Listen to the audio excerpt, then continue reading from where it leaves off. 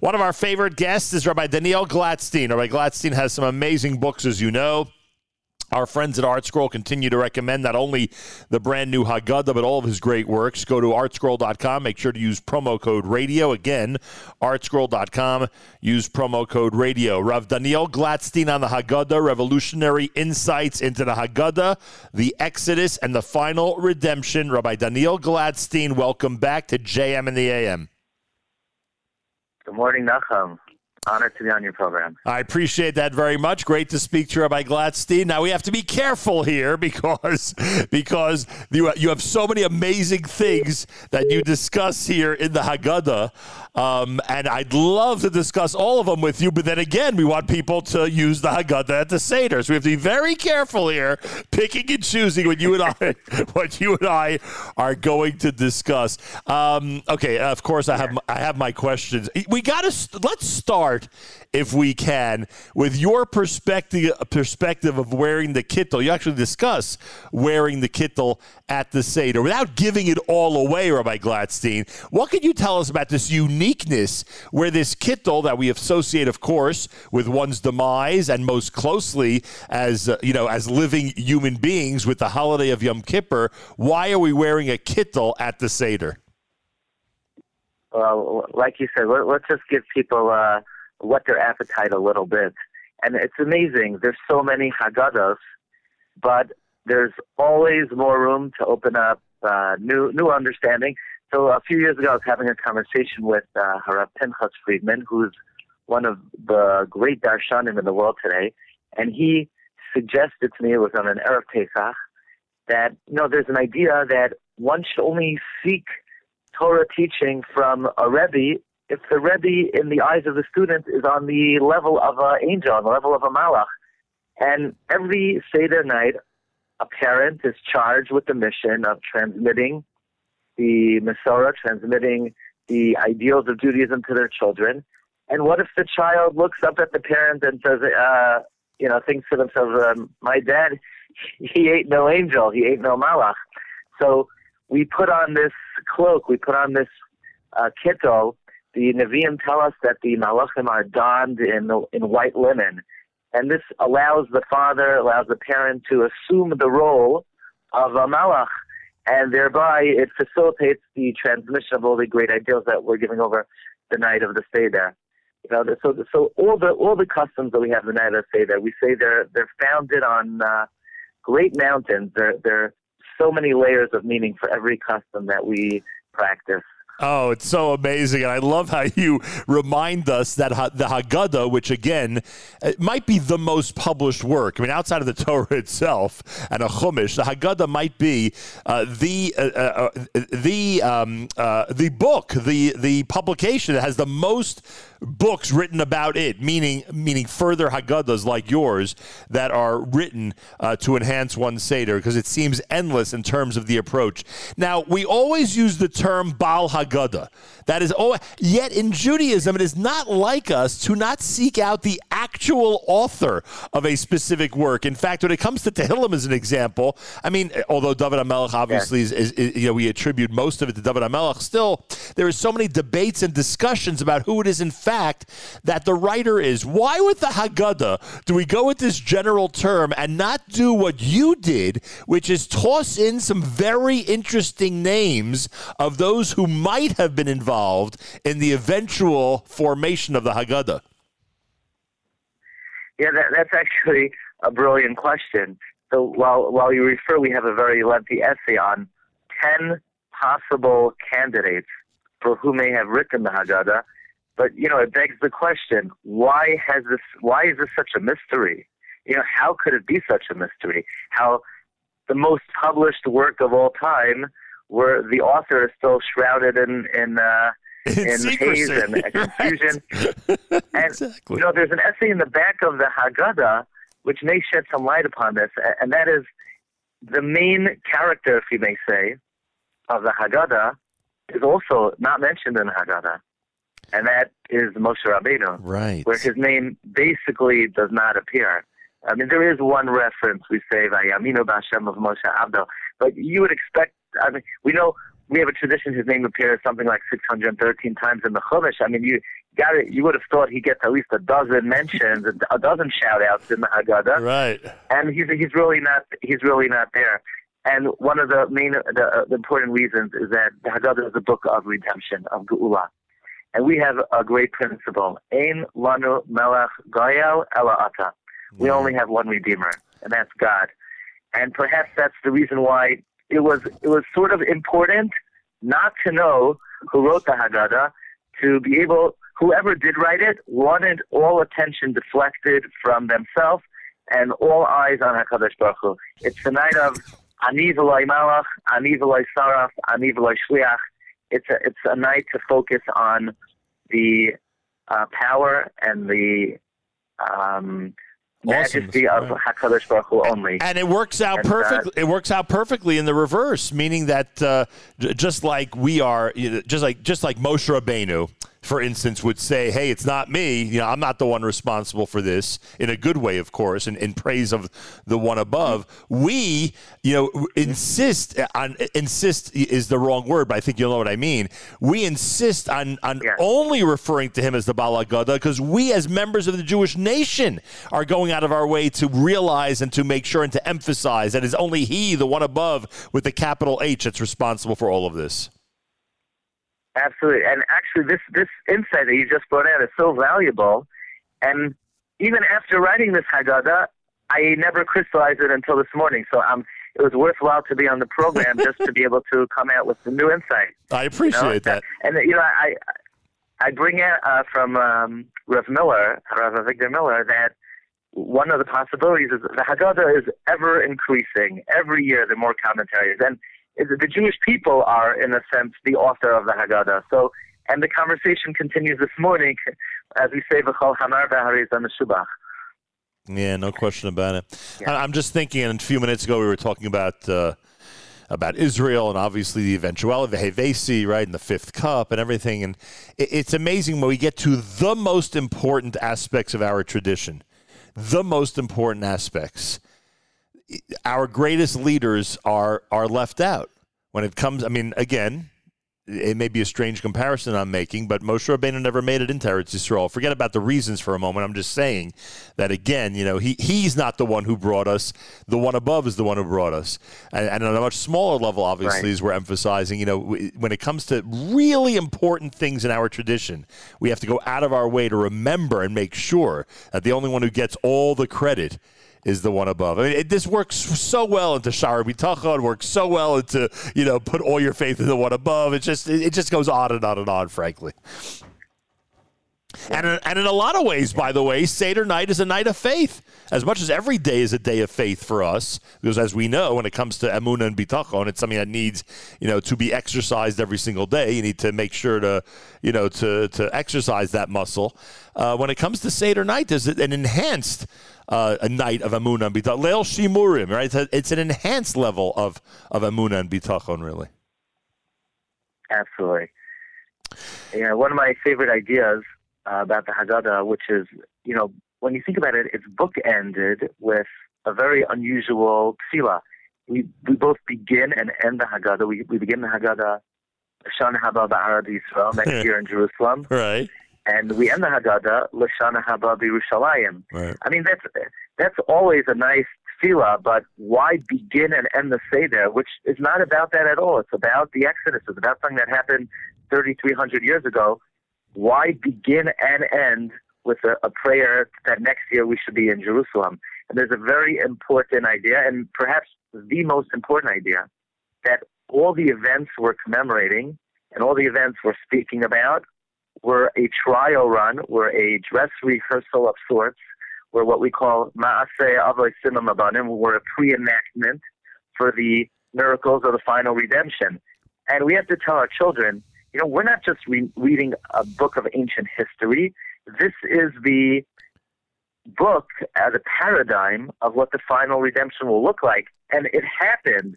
All of these miracles, HaKadosh Baruch Hu performed in order to bring about the miracles of the future. So we have to tell our children, they're coming attractions for the Jewish people. Actually, the coming attractions will be on a much grander scale.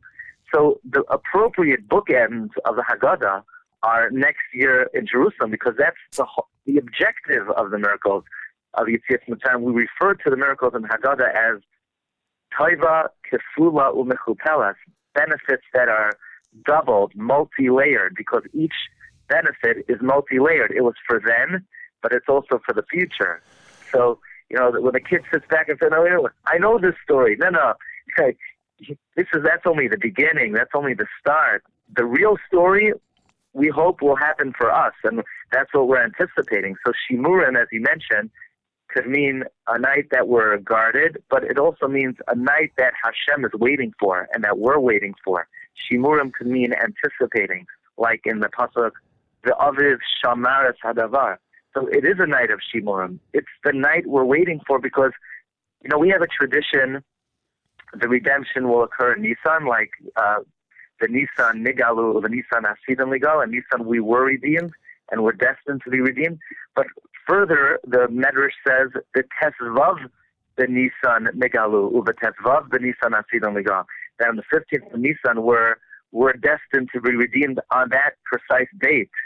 So, although we could be redeemed at any time, it means that date is very predisposed for the potential of redemption. So we're all waiting. We're all shimurim for all of these great events to reoccur for us in our times, and boy, do we need it. I just want to remind some of the rabbis in our audience. I spent a lot of time this morning discussing or imploring and begging the rabbinic leaders in the diaspora to spend the Shabbos Hagadol Drasha with a national message. Spend that time with a national message. Everybody out there, the future of the Jewish people is in the state of Israel. We've said that a million times. Rabbi Glatstein basically just wrote this drasha for you. Basically, he just wrote, just do the drasha based on why we start with Lashon Haba B'Eretz Yisrael and we end with Lashon Haba B'Yerushalayim. Just do that part, and you'll be fulfilling an amazing and incredible mission of including a national message in the Shabbos Haggadah Drasha. Rabbi Daniel Glatstein is with us live via telephone. I am sitting here in Jerusalem. He is in the New York area, and we are speaking about the brand new Haggadah, revolutionary insights into the Haggadah, the Exodus, and the final redemption. Rabbi Glatstein's work is available at the ArtScroll website. Go to artscroll.com. Make sure to use promo code radio. All right, Rabbi Glatstein, you know that one of the main reasons we're here is to celebrate, and Bezrat Hashem, B'li Ayin Hara, we will be celebrating, including having Shever Brachos at the Seder if there's a minyan. If not, then certainly during the Chag. And you said to me that you actually have a Shever Brachos appropriate vart, if you will, based on the new Haggadah. What is that?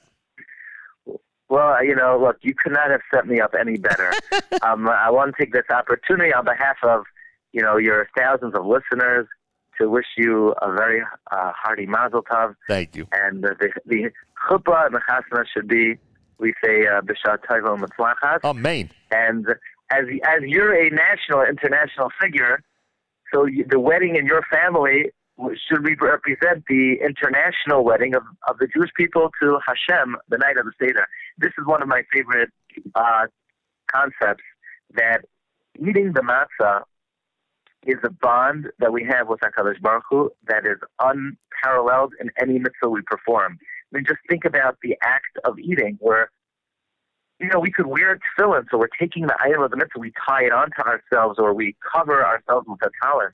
But here we're taking the item of a mitzvah, and we're ingesting it into ourselves, and we're reconstituting our molecules from matzah, from an item of a mitzvah. So the eating of matzah is considered a union with HaKadosh Baruch Hu, to the extent, and now we understand why it's so important to be careful not to eat matzah prematurely. Right. Because we have to wait to consummate the marriage at the appropriate time.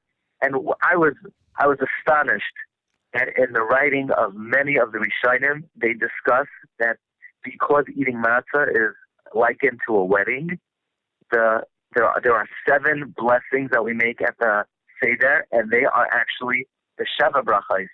And there must be 5, 6, 7 different opinions what exactly the 7 blessings are, which blessings are counted.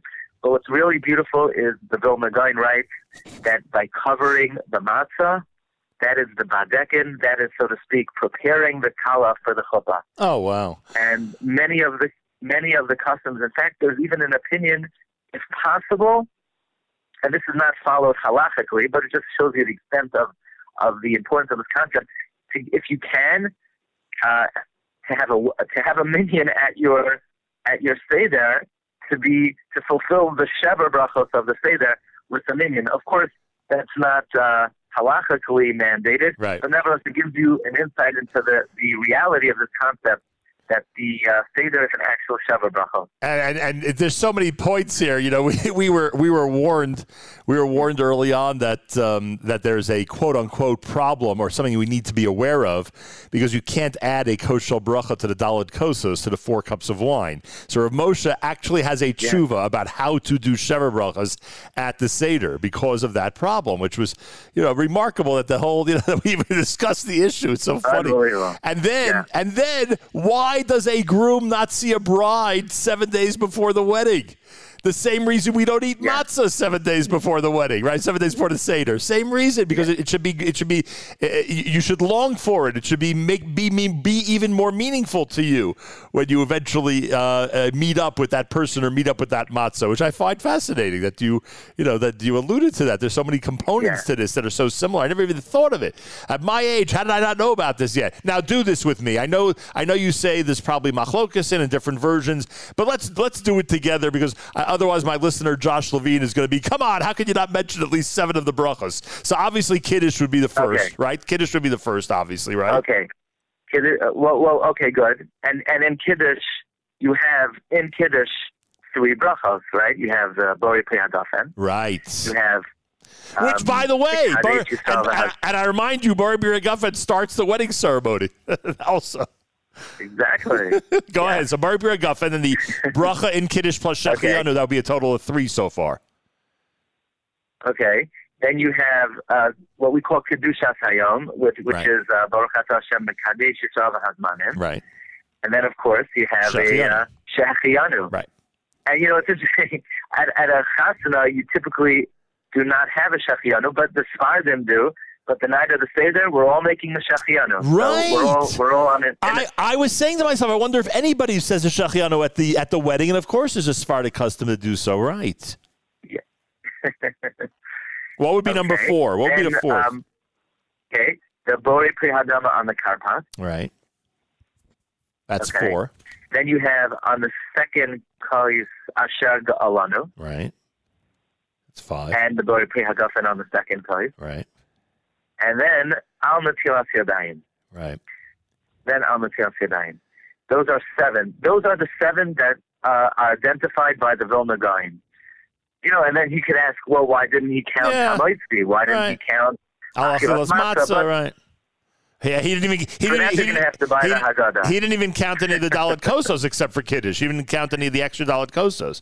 But hey, look, if it's good for my Sab Eliyahu, because we were 10 generations from the Vilna Gaon, it's good enough for me. As simple as that. Okay, yeah. Whose yard? Oh no, I was going to say his yard site's coming up, and his yard site is Chol Hamoed Sukkot, if I'm not mistaken. It's not Chol Hamoed Pesach. All right. Yeah. So now, the Vilna Gaon certainly has what to say on the Haggadah. No question about it. Isn't it? Am I right that it's the Vilna Gaon? Why occasionally we would use 2 matzahs at a seder, right? That's his. Yeah. I believe he used 2 matzahs at a seder. So, if I'm not mistaken, he was the one who used 2.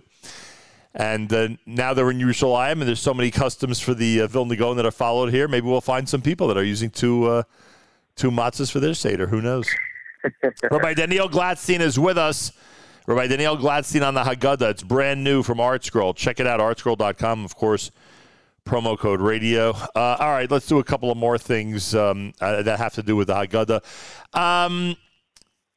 Do you have a unique approach to Dayenu? Is there anything about Dayenu that, this whole concept of being thankful to the one above and recognizing that if his goodness would have ended, if his generosity would have ended at any point during this entire process, that would have been enough. That would have been so much gratitude we'd have for him just for that. And of course, HaKadosh Baruch Hu went ahead and continued this incredible. That's an important point. The Gemara tells us about somebody who got up to daven and they started praising Hashem, Hakel, Haggadah, Hagibar, the mighty, the strong, the magnificent, the majestic, and he kept on going and going, and they basically said, remove the guy, enough already. What he thinks he's going to say all the praises of Hashem. The Gemara teaches us that when you praise Hashem, you have to just say the script and don't add anything, because you can't possibly you can't possibly articulate all of God's praises. And yet the night of the Seder, we do just the opposite. We say, if Hashem would have just done this, it would have been enough. And we go on and on and on and on. And we even say, the more you do, the better off you are. I mean, that flies in the face of what we normally say when it comes to tefillah. But the answer is very important, very basic.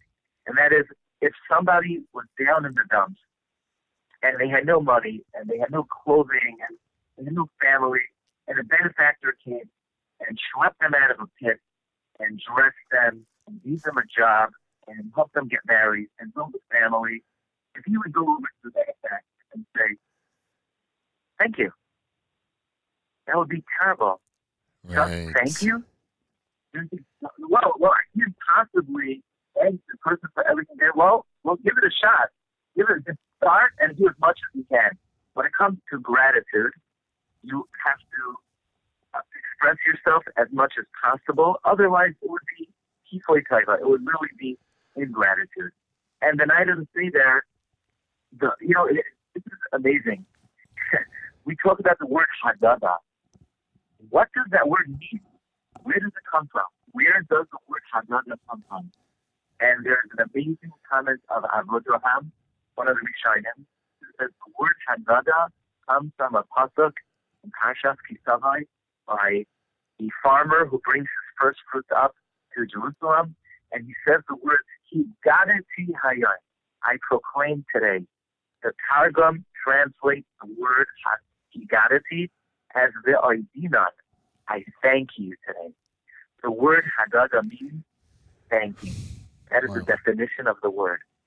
And therefore, to fulfill that, we have to be as descriptive as possible. We have to break down all the gifts of Hashem one by one by one.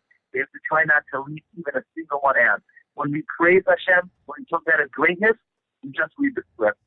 But when we thank Hashem, and that's the objective of the night of Seder, as you mentioned from your Seder, the Vilna Gaon, where many of the themes of the Seder are in the number of 4, whether it's the 4 questions and the 4 sons and the 4 cups of wine, corresponding to the 4 people who have to display gratitude to Hashem. One who crossed the sea, one who crossed the desert, one who's healed, one who's let out of prison. And we experience all of those benefits when we left Egypt. Right. So the main theme of the Haggadah is gratitude and others. Oh, a way that we fulfill that. That is great. That is just great. Again, one of those varts I'd never heard before. The 4 corresponding to the 4 who are required to bench Gomel, right? Who are required to publicly express gratitude in that unique manner. We call Berachas HaGomel. If you're not familiar with that, folks, consult with your rabbi. And that corresponds to that. Rabbi Glatstein, I need you to do one more thing for me as we remind everybody that Rabbi Daniel Glatstein has the brand new Haggadah. Go to ArtScroll.com, use promo code radio. One more thing, there are people who just don't read. And this is not a criticism. It's just a reality. They don't enjoy it. There are people who regret they sit at the Seder. They don't have anything to say. So I want to give everyone out there who wants to participate but find themselves the biggest obstacle to participating. I want to give them a vart that they will not forget between now and next Wednesday night. How about telling everybody about the vart that the Rav Nachum of Breslov has when it comes to the 4 sons? Okay. Because I think people will remember this cute vart. You're referring to Shacharis? Correct, the word Shacharis. Okay. So there's an amazing revelation of the Nachum of Breslov where the historic Seder where Rabbi Eliezer and Rabbi Yeshua and Rabbi Elazar ben Azariah, Rabbi Kiva and Rabbi Papa, they're sitting in Bnei Brak, and they're talking about the story the whole night. And they got so carried away, students had to come and say, Rabbis, Higia Zaman Kriya Shema Shel Shacharis. And Rabbi Nachum of Breslov says, that word Shacharis is the trigger word. That's a very important word. Shin stands for She'enei Yadei Elisha. Ches, Chacham. Reish, Rasha. Taf, Tam. In other words, it's time to address all four sons. This is the night of Shacharis. It's the night where all children are given front row seats.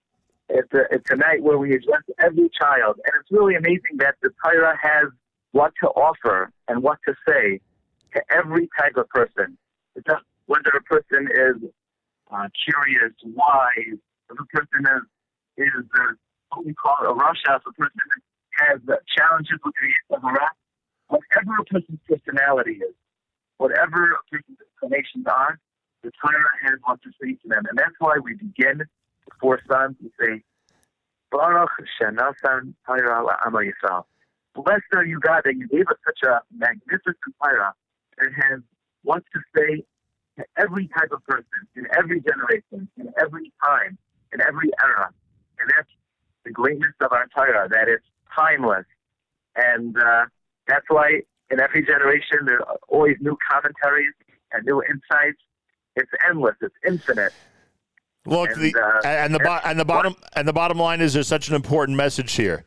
Parents, teachers, rabbeim, everybody, those who concentrate for good reason, not a criticism, on their own self-development, especially when it comes to Torah and davening and Sipur Yetzias Mitzrayim, etc. Let us not forget one of the most important parts of all of our missions, and that's to make sure the four types of children, every category of child, is addressed the way they need to be and is addressed as often as possible.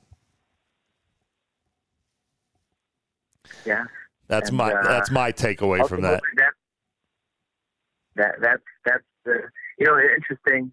There's one child who's not there at the Seder, and I know there's a famous take on this, but my take on this is the one child that's not at the Seder is the tzaddik. Right. You have a chacham, but you don't have a tzaddik, because we're trying to groom all of our children to be that tzaddik, and that's the objective of the evening. That we should elevate all of our children and our entire family, and especially ourselves, to become the Amech Kulam Tzadikim, the nation that is entirely righteous. Rabbi Glatstein, you're going to enhance a lot of people's storim this year, that I can tell you. I hope we didn't reveal too much. There's still plenty for people to read, right? No, yeah. We just scratched the surface. Rabbi Glatstein, I take this opportunity to wish you a Chag Kosher V'Sameach. Mazel Tov on the brand new Haggadah. It's spectacular, and I hope a lot of people out there will take advantage and get it and enjoy it starting this coming Wednesday night. Amen. Chag Kosher V'Sameach to you, and Mazel Tov to you on your great simcha. Thank you so much. To be Mazel Tov. Thank you so much, Rabbi Daniel Glatstein, everybody. Oh yeah, not this upcoming Wednesday, but next Wednesday night, of course. Rabbi Daniel Glatstein on the Haggadah. Check it out, everybody. It's an ArtScroll publication. You know what that means. Go to ArtScroll.com. Make sure to use promo code radio. ArtScroll.com. Make sure to use promo code radio for your free shipping and major discount. We've got plenty more coming up if you keep it right here at JM in the AM.